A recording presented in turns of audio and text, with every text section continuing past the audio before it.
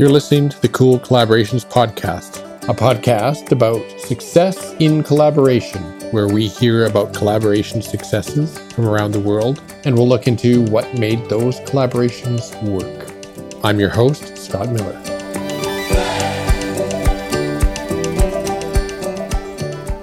Hello and welcome to episode number 24 of the Cool Collaborations Podcast.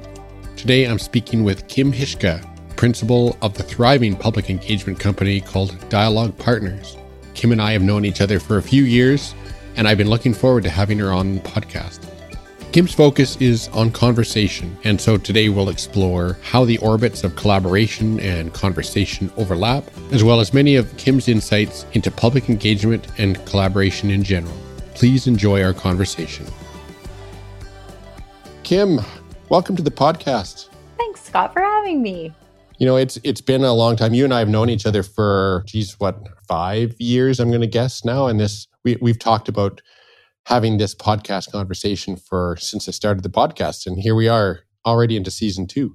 We are. Well, I was actually, Scott, I was doing the when did we first meet, sort of having the when did that happen? And I want to say that was, remember when we used to go to conferences and we saw people in places that weren't just our homes or our communities? I think we met at an IEP2 conference in Victoria in 2018, 2017, something like that. Yeah, that's ancient history now. I can vaguely remember conferences, yes. So where are you joining from today? I am joining from my home in Sherwood Park, but lots of people don't know where that is. So Edmonton, Alberta is the closest major city. Excellent.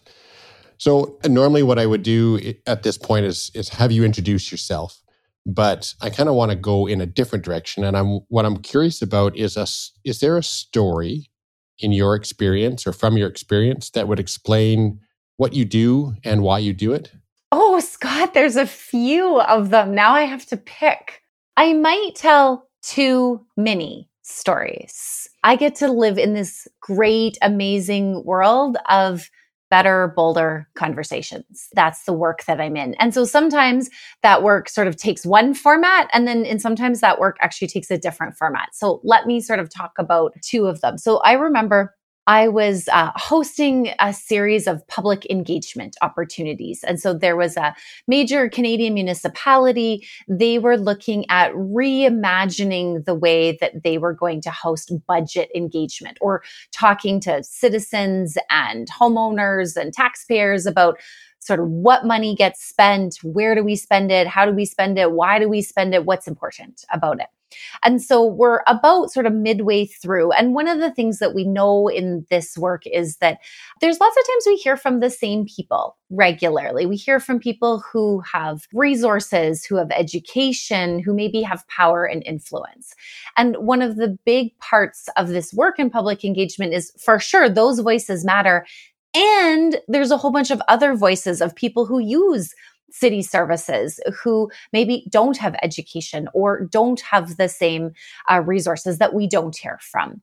And so one of the things that always stood out for me when I think about this is, so we're hosting this event. I'm pretty nervous, Scott, because the mayor of this municipality is also coming. Now, he's committed to me, and we have a bit of a joke that he is truly coming to listen. But there's nothing a little bit more nerve-wracking than, the mayor sitting right behind you, and you're going to lead this session with these, couple hundred people talking about these services and values that are important to them. But the reason why I tell this story is not actually about the mayor. What really always makes me think about this story is there was a woman came in. I'm going to call her Jeanette. I didn't ever know her name, but she came in and she had a shopping cart with her, and she had a toque on, and it was a little bit askew. And she came in, and with the softest voice, she said, I'm wondering if I'm allowed in. I was like, oh, absolutely. Today we're here to, we're having a conversation about all the different services that the city has and which of those services are really important to you. She said, okay. And so I remember she didn't really quite know where to go or what to do. And so, kind of walked her over and, had some introductions and whatnot. And then as we kept going, she wouldn't really talk with the group, but she would sort of lean over to me and say, Kim, I have a thing that I want to say. And so then she would sort of tell me. And so anyways, this went on. And over time though, what was really fascinating about it is you could see that, more and more and more, she had more things to say and sort of her confidence increased. And then I remember finally the last time she said to me, she's like, Kim, I realized, but there's all these really important people. Like, I'm like, Jeanette, or I didn't say her name. I'm like, no, like, I think you have something really valuable to say. I think it's really important. And I'd love for the rest of the group to hear your voice this time. And so I said, I think we've got somebody else here who would like something to say. And sort of the room kind of stopped and she sort of stood up, and it was the first time you could see she just like really accessed her own voice and shared with her what was most important. She had been experiencing homelessness for a long period of time, and she was a regular user of different city services and programs and had lots to say. And so the reason I tell that story is because it was one of those moments where I went, here's a person and here's a voice that too often gets missed in these public decisions or in these realms that we have about, where society should go and how should we be doing it. They're easy to miss if we don't take extra time and energy. And here was a moment, this really powerful moment of where all of a sudden everyone went, hey, this person has got something to say, and they've got some experience and some thought and some knowledge behind it in an unexpected place. And so to me, that was a moment of, I want to create more opportunities for that. I want to see what other situations or ways that we can bring people together, that we start to amplify those voices that maybe have traditionally gotten missed in the past. So I'll stop there. I don't know if I've answered your question, but there's a story for you. So if I was to maybe parse that a little bit, you're speaking about a passion to engage people that comes from kind of hearing the underheard voices, or hearing the ignored voices, or hearing the omitted voices from the whole process. Because we often, and I've been part of these types of processes too, where they're almost designed in a certain way so that those voices don't feel like they should be there, and they don't feel like when they do speak that they're making any kind of difference. Yeah. And I think what bubbles up for me when I hear you say that is two things. I truly believe in all voices. I truly believe that decisions, changes, choices, whatever you want to call it, are better in many situations. And better, I mean more long lasting, more useful, serves a wider variety of people. So just that idea of all voices, and that story for me really highlighted how easy, or sort of brought to light for me, I may have contributed in the past to not hearing some voices. And so that moment is always a reminder to me of, have you done everything you can? Have you sort of, pulled all of those levers available to you? It sounds like it would also have been challenging because you said the mayor was in the room. And so there's sort of a natural tendency to, I wouldn't say cater, but to give more attention, I guess, to those power figures. And potentially there's the opportunity to contribute to the power imbalance as opposed to leveling the power imbalance out. So how do you kind of keep that sort of top of mind so that you're not losing yourself in the moment, if you know what I mean? Like you're inadvertently reverting back. I'll be honest, I wish there was like, do these 3 things and you will never contribute to that. I do think though, at a bare minimum, Scott, and this is not the solution to everything. I think awareness is a place that needs to get started, that, there's lots of talk in our society and our culture right now about unconscious bias. Are we aware of the things that we are contributing to or making real, or the assumptions that without even questioning we believe? We constantly live in power structures, and, power has this play in almost every conversation setting I can possibly think of. And I'm practicing. How about that? That's the right word, because I don't think you ever get it perfectly right. Or I certainly haven't got it perfectly right yet. I'm continuing to practice am I aware? What am I contributing to? How am I supporting others to, behave or interact in ways that actually serve everyone who's there? I think the key word in that is practice. So this is like yoga or whatever. It's never I have it and I've got it. It's I'm always working on it moment to moment because, like you say, it can throughout a meeting or throughout an event. I mean, your ability to do any of these things shifts in response to everything else, and so does everyone else's. So when you introduce yourself, say, like we're talking about these mythical conferences, when you introduce yourself in the conference, how does that story kind of come to play in your introduction, or is it? Do you revert to this is my professional background and this is my credentials and those types of things? Or I guess what I'm trying to get to is the passion that comes out from you when you talk about that story evident in your sort of day-to-day introductions? I've spent a lot of time in the last couple of years really trying to get away from what I do and instead spend more time talking about what I believe or what's had impact for me. And so a lot of times when people, if I'm introducing myself at a conference or an event or, something like that, I'll, so what do you do? And so a lot of times I'm like, well, I'm happy to tell you that, but before we go there, I'd really love to tell you about, the thing that I believe. And then I follow up, Scott, with, there's a quote, one of my mentors, long-term coaches, his name's Rick Tamlin, and he uses this saying, and he's, said, Kim, feel free to go spread the word on this. Life is moving in the direction of the conversations that we're having. And that, for me, life is moving in the direction of the conversations that we're having. And that for me just speaks to, I'm a real believer that the quality of the conversations that we're having have a direct impact on the quality of the choices that we make, the decisions that we make, and then therefore the quality of the life that we're living. And so a lot of my work, a lot of my practice has been spent in this space of what is and you can't see me right now, but I've got air quotes with my fingers, a good conversation or a better, bolder conversation. And how might that create the positive change that we want to see in our world? It's funny. I think you've probably just hit the bingo card for anybody who does the air quotes thing, because this will be the first air quotes of the second season, I think. It pops up periodically throughout, and typically it's me that's putting it up. So I guess that last comment you made kind of resonates with me. And I'm kind of curious how you would draw the line, maybe as you see it, between conversation or a good conversation and collaboration. How are those two pieces linked? Okay, so Scott, I'm going to try to be concise on this, but humor me here just a teeny tiny bit. I've been playing around with this idea that there's like anything else, there's sort of a spectrum of the way that we interact or we converse with one another. And so I think there's everything on one sort of the, not so useful, or actually really not useful at all, side of the spectrum, which is I'm going to call it the divisiveness, that for, against, black, white, yes, no, you're awful, I'm good.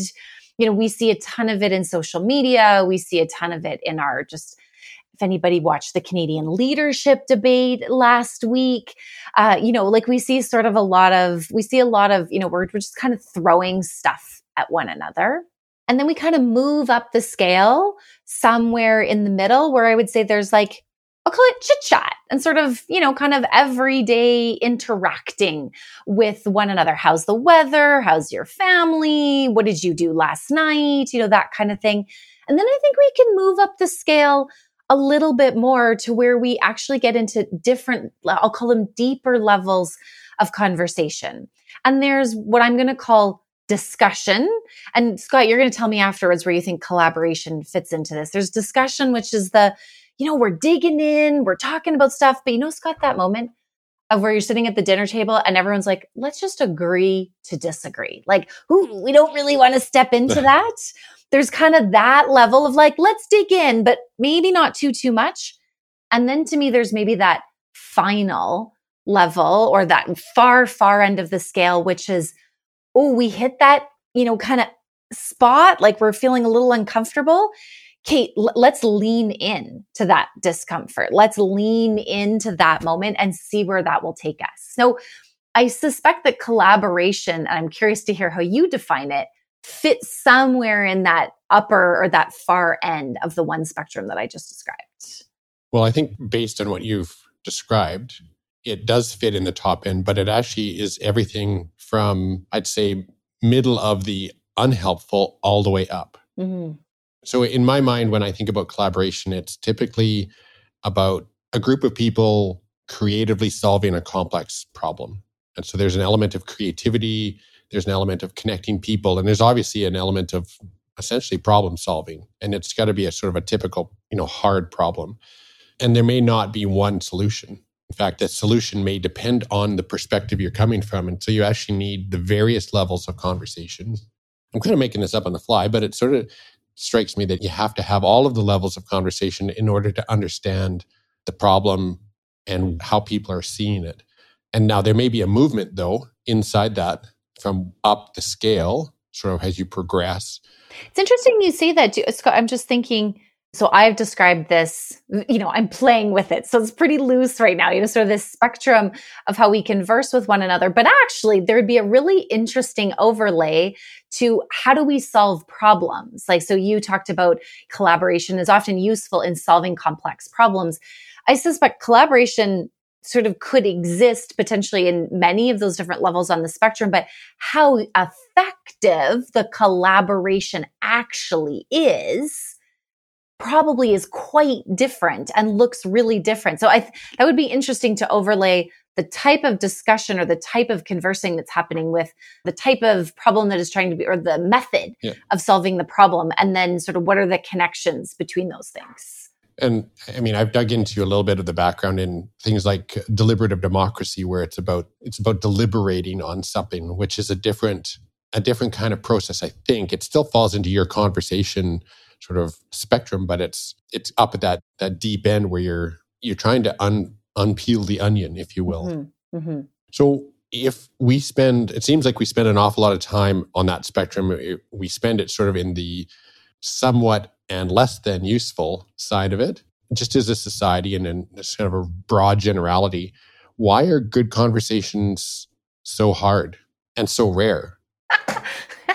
Okay, can I be just a teeny bit facetious for a moment, Scott? You betcha. So my first, which is not a thoughtful response, but just to be humorous for a moment, is the thought that first comes to me is, well, thank goodness we haven't figured that out, because I'll still be gainfully employed as long as we haven't figured out, why is this so difficult? But that is not thoughtful. So here's a crack. Here's a crack at it. I for sure have experienced. This isn't something that we actively teach our families, our children, our loved ones. I know that when I think of my family, I'm super, super close with my immediate family. We still spend tons of time together, but we were not good at talking with. We're really good at talking at one another, but we're not necessarily good at talking with one another. And so there's for sure something about it isn't practiced very often. And until, for many of us, me included, until I got older and started, there's courses that we can take. There's things that we can learn about this. I think a lot of times it's just not practiced. And it's a practice and a skill and a set of behaviors. Like, I think there's a combination. The other thing that I suspect is contributing to why, our good, air quotes, conversation so tough. Again, you can't see me, but I'm holding up my smartphone right now. And, we are in this day and age right now of every day, I swear I could open up my device, find a new way to communicate. And yet all the science, all the research out there says that we are feeling more disconnected than ever before. And I find that to also be contributing to the lack of our ability to get into some of this, one end of the spectrum discussion, is that we have these devices, but we don't always use them in ways that sort of deepen or richen our relationships that we have or future relationships. So there's heaps of, I'm sure, other things that contributed to, but those are two things that pop up for me. So our technology is actually training us the opposite of the way we should be. Well,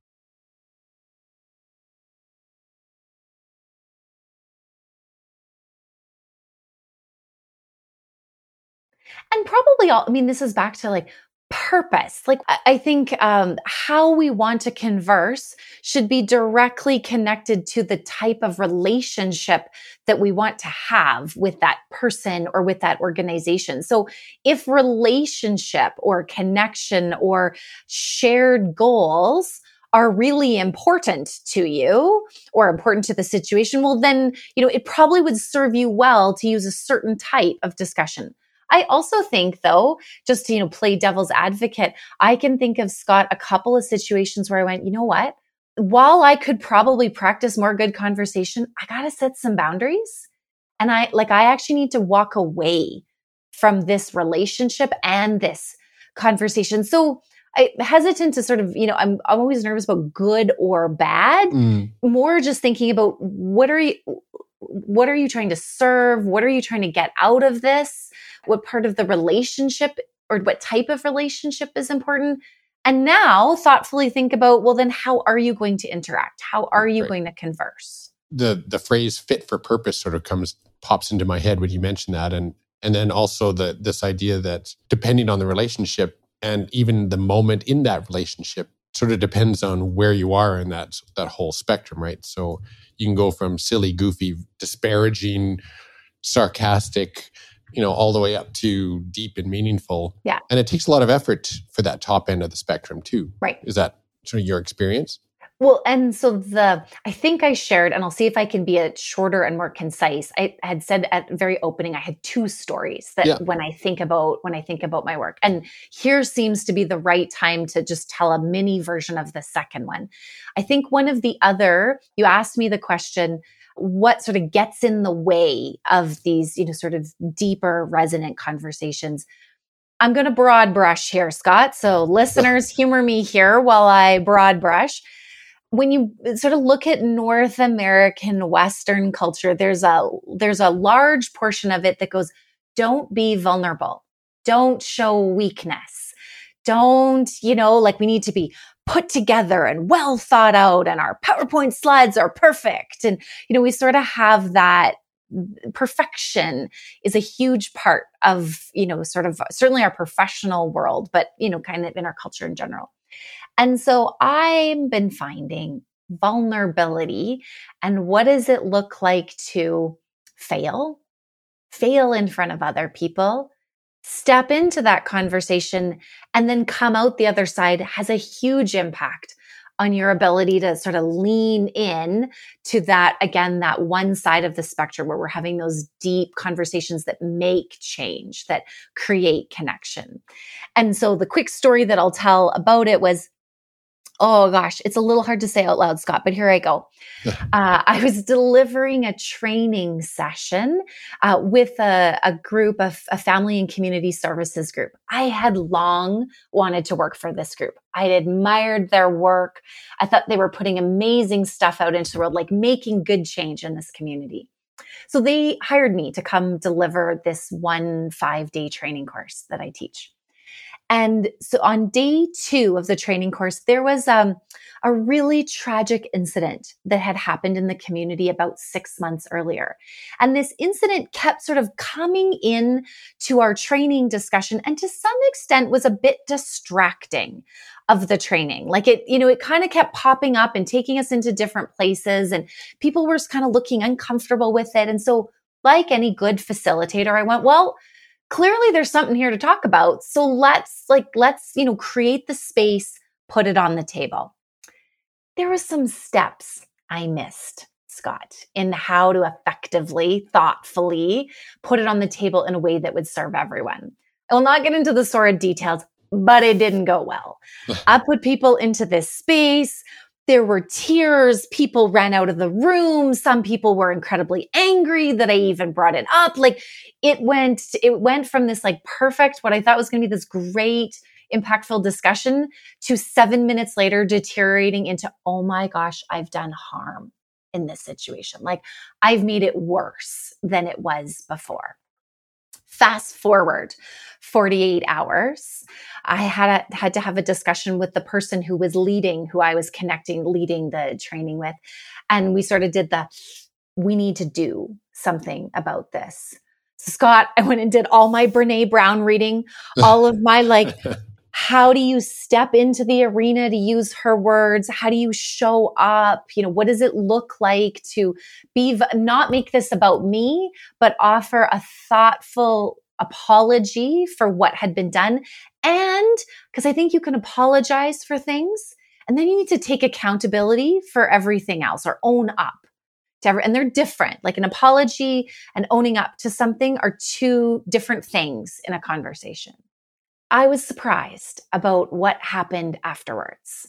I sort of walked in that day. I offered my apology. I offered very little explanation. I offered a little bit, but it almost didn't matter why at this point in time. We just needed to talk about it. And then I sort of opened it up and said, okay, group, we need to, have some air clearing time. And so I'm going to open it up to everyone in the room to sort of ask questions, say the things that you need to say. It was the hardest 25 minutes of my career, arguably the hardest space I've ever had to stand in. Kim, how dare you do that? That wasn't your place. I had to relive, so all of those things. There were other people though that said, actually, I needed that. I've been waiting for an opportunity to talk about that a really long time. And so at the very end of it, why I tell this story was, of the 25 people that were in the room, there were, people in all different segments, people who were really angry, people who were really happy, and then obviously everything in between.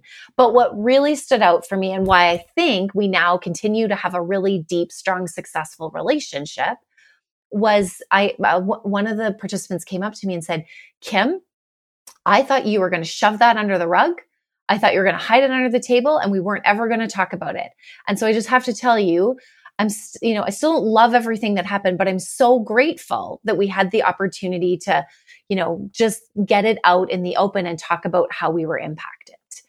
And so I continue, to sort of, do work and be in a relationship with them. But I think, had I not sort of been willing to step into that really vulnerable, my tummy curls every time I think about it. I don't know if our relationship would have got there. I think it would have just fizzled afterwards, and I wouldn't have served anyone well. Do you think that your, willingness to step in that space created something for the participants? It was a way of, in the most tactical sense, it was a way of dealing with the situation and following through. So there was that. What I'm curious about is, in the sharing of the stories, regardless of where people were on the spectrum, I have this idea that helped everybody, regardless of where they were. Mm-hmm. And I'll offer sort of my assessment, but then I tried to, as people were coming to me, and I had, took a few, I actually wrote what did people come back with? Because I think the people who were in the room were the best to assess, did my choice to step into vulnerability, sort of, how did it land with them? Only they can tell that. I would say the breakdown was, of the 25 people, 6 came and gave me the biggest, most giant hug ever. And they were like, thank you so much. This is exactly what we needed. I feel like the air is clear. I so appreciate it. I had a couple, I probably had about 7 or 8, maybe 10-ish other people who came up and went, that was a good idea. Good. Really glad that we chose to do that. That was, sort of what we needed. And then, Scott, I'm terrible at math. Whatever's left, the other sort of 7 to 9-ish people that were left didn't say anything at all. And so who knows whether they went, oh gosh, did she ever make a big deal out of that? That wasn't necessary. Or were they, maybe still just internalizing? I actually can't speak for sort of, where they were at. My sense, though, was that after that, we sort of had about 30 minutes of kind of, a little awkward, I had to sort of pull myself together and, carry on with the day. But we had another 5 days of training afterwards that went famously well and got really successful evaluations afterwards. So again, if I'm just trying to look at the data, both what people said, what I felt, and what was written down, I think we rebuilt a bridge that had potentially been damaged. Right. The 2 examples that you've given are in the room kinds of things. And of course, we've been going through this pandemic yo-yo now for 150 years, I think. That's what it feels like sometimes. It feels like it. I'm curious, how do you make this bridge to the virtual world? Or can we even make that bridge? What goes on in the virtual versus in person that, we can use here to make better conversations? Okay, so this is the question of the hour, Scott. Like what you're asking, when I look at my personal world, when I look at my professional world, this is can I continue to create meaningful experiences? Can I continue to build long-lasting relationships without, and I don't think it'll be forever, but prolonged virtual interaction? And I have mixed reviews. I've been very grateful that all of my work has transitioned into the online space. And it has been an amazing journey, awesome learning curve as far as all that stuff that I used to do in person. Can we do it virtually? And here's where it comes down to. I think, and I'm going to be so bold as to put a percentage, and then I put a footnote on the bottom that I reserve the right to change my mind if I learn something new in this practice. So a meaningless percentage. Got it. A meaningless percentage, yes. But for the moment, it strikes me that 85% of the experience, the outputs, both the feeling and the stuff can be recreated in a virtual reality. But there is this 15, 20%-ish that just can't be recreated in a virtual environment, even with the slickest tech, even with, all of these different invitations and these tools to do things differently. I do believe that we can't get rid of thousands, millions of years of history. People are social creatures by nature. I think that there is at least some of that in each of us. That is so hard to replace in the virtual environment. So that's my semi-bold statement, Scott. Have you had really sort of fantastic successes in the virtual world? Like what's an example of something that you kind of thought wasn't going to work in virtual that did? Mm-hmm. Yes. And then I'll tell the flip side of what I thought would be super easy in virtual and, and didn't.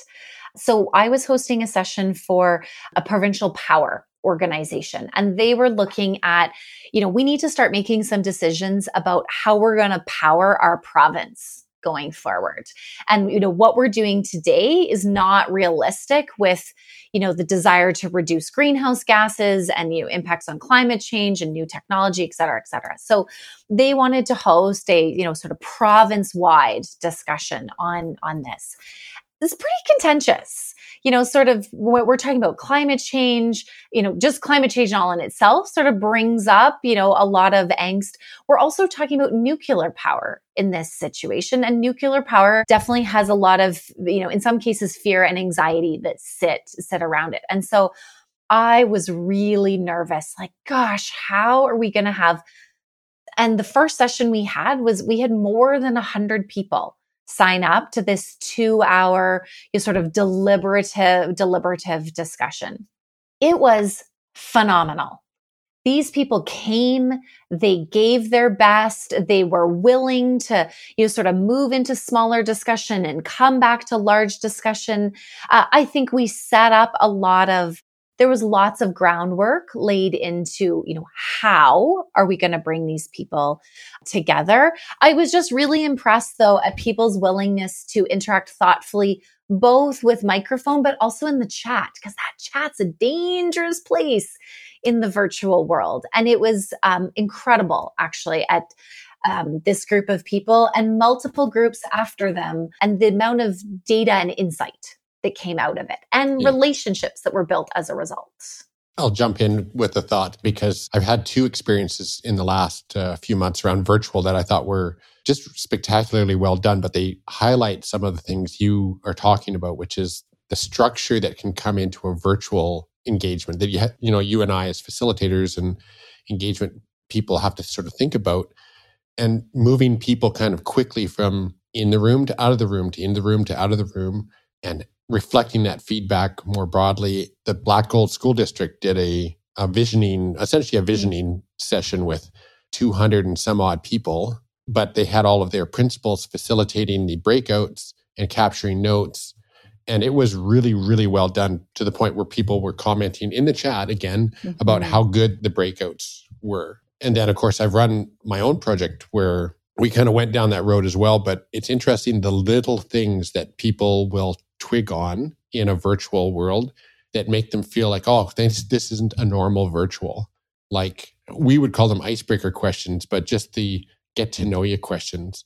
Yeah. And I have to say, the most popular question was, what was your first car? Oh, interesting. We could have had the entire session on just that. We could have never gotten to the topic, but we had people talking about their car and, the stories behind it, and people from all across the province got to know one another. So, And I think, just to name that, I mean, a lot of times, if you haven't had the opportunity to see and experience, icebreakers are seen as like, okay, it's just like this painful game that we have to play. And yet, my experience, and probably yours too, Scott, a well-placed let's get started exercise all of a sudden creates those mini, it's like the first couple steps of the footbridge, so that, later when people disagree, like I think of, we had in that conversation I talked about earlier, we had people who were like, yes, nuclear, like this is like technology has changed. This is a thing we need to consider. And other people who are like, nuclear, what?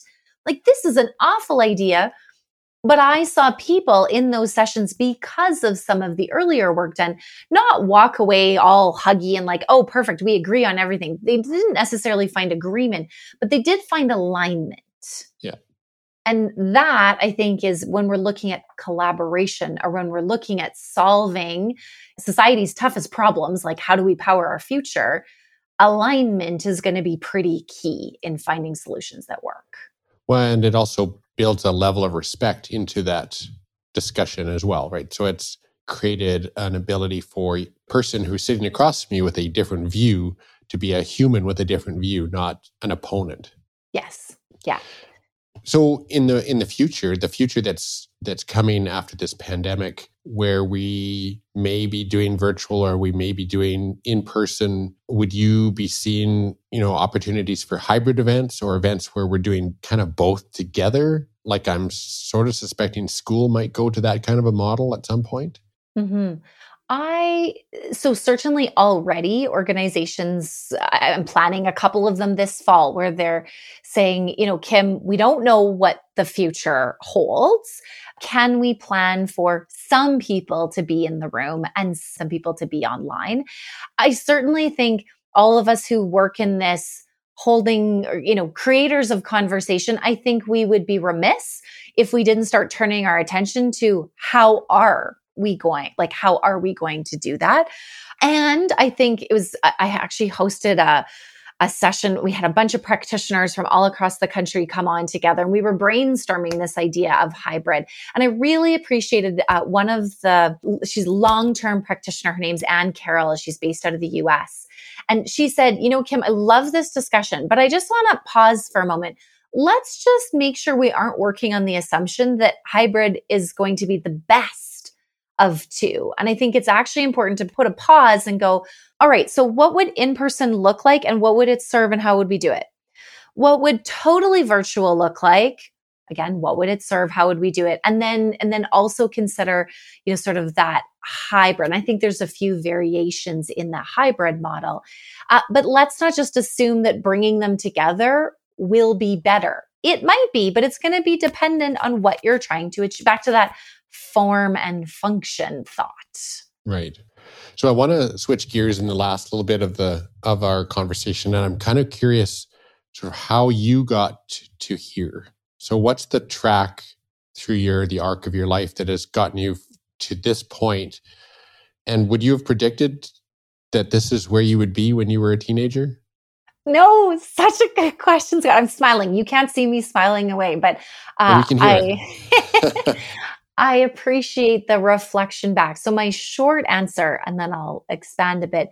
No, I would have never thought that I was going to be here.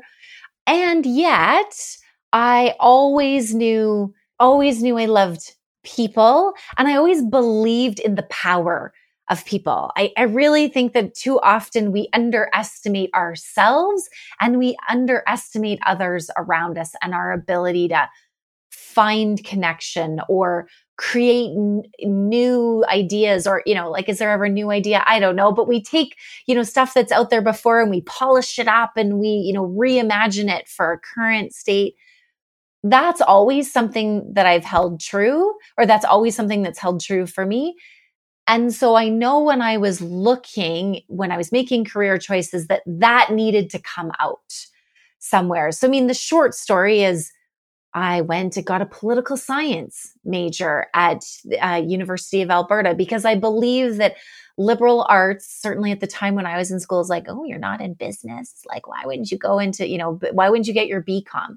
Being able to think, being able to reflect, being able to analyze and put together disparate thoughts, I think serves, in the industry and the society that we're in right now, serves us well. I did my fair share, Scott, of random jobs, started off at Petro-Canada working as a reconciliation analyst. You heard me try to do math earlier. It was not the right fit for me. And yet I had a mentor who sort of saw that part of my job was with driver safety training. I used to have to work with these, truck drivers who came in and they needed safety training. And I created unexpectedly this whole culture network sort of advisory group. And I had a mentor who was like, she kind of has a thing there that we could probably take and put other places, which, then took me into a stakeholder advisory role. And then later took me into, I got to work for an environmental consulting firm. I have walked pipelines and traditional territories in all sorts of Western Canada, which I feel privileged to have experienced all of that. And then brought me to Dialogue Partners, where I am today. So an unexpected path. And yet I'm so grateful for all of the different parts of it. Is there someone that you would point to as being particularly influential in your background? Yeah, I think that there's a couple. Certainly the person, his name's Morley Middlestead, and he was I'll call it my first real boss, if we want to call it that, at Petro-Canada. And he for sure was the person who taught me about, sometimes, Kim, you just need to you really want to jump to the thing that we got to dive into. He taught me the art of establishing conversation rapport before you get into the tough stuff. Once upon a time, I thought it was fluffy, and it's not actually. He had such an art about doing that, and he demonstrated it regularly. So that was something that I will always, always be grateful for. There was another person, his name is Paul Anderson, and I worked with him at a company that was then known as Terra Environmental Consulting. Paul had this easygoing nature. He took me to all sorts of First Nation and Indigenous communities when we were working with community members on traditional land use studies or traditional ecological knowledge studies. And he just had a way of making everybody feel comfortable, and every piece that they offered was so valuable and so important. And it was genuine every time he delivered it. And I have often thought about him and tried to model what I saw him do with other people. And then last but not least, I couldn't not, our Dialogue Partners founder, Stephanie Roy McCallum, was a huge influence. I remember the first time I met her and worked with her, I went, can I do what you do? That just seems like got to take all my favorite things, all my best skills, and put them together. And so certainly there are many others that I should probably mention too, but those are definitely three people who made a huge difference for me. You mean you don't have a ready list, like you're about to accept an Emmy award or anything like that? Come on. No, I don't. Well, I'm familiar with Steph, having had her on the podcast. She was actually the very first guest of the podcast. Yes. And such deep insights. And what I think is interesting is how we take different lessons from different people, sort of depending on where we are in to use that term again, the arc of our life. Mm-hmm. My last question for you today is one that I always ask, and it's around books. I'm always curious about the books that people are reading, and I will ask, is there a book that you either typically give as a gift or that you would normally recommend to people, or maybe it's just a book you're reading right now that's really caught your attention? Is there any book or books you'd like to mention? Well, I'm going to give a book, but I'm going to give an observation exercise as well, because I'll be super, super honest, Scott. I read some books, but I would say I'm a very avid reader, but I'm a very avid fiction reader. I don't actually read a ton. I listen to a lot of podcasts and, do some of those kinds of things. So on the book front though, Crucial Conversations. Of course, the author is going to entirely escape me right now, but it's super easy to find on Google. If you're somebody who cares about how you're talking and interacting with people, Crucial Conversations is one of the books that you need to read. Oh, and maybe I'll throw in another one in there. Anyone who's taken any negotiation mediation training should read or Getting to Yes. And then I think there's another one, Getting to Know or Getting Past No or something like that. Foundational, you you just got to read them at some point in time. But then here's what I'd like to offer though, in addition to those books, is the next time you get the opportunity, I would invite people to pick 2 different conversational situations, a professional one and a personal one. So the next time you're at a meeting, I want you to just sort of see if you can take yourself actually out of the meeting content and just look at the meeting process. What's happening? Who's participating? Who's not participating? Just sort of take yourself out of every part of it and just kind of look at it. And then I want you to do the exact same exercise at a social gathering. Again, that's COVID friendly and you've done all of the right things. And then I want you to compare and contrast, what's happening in both, what's working, what's not working, and what can we learn? I think there's a ton to learn from kitchen parties. There is so many great things that happen, when you think of lots of social gatherings that we stand in circles. There's a reason why circles work so well for tough topics. Sort of, how it's not always one big group. It often ebbs and flows between smaller groups and bigger groups. So I invite people to read some books and do some observation. What can you see that you might be able to take with you to your next conversation?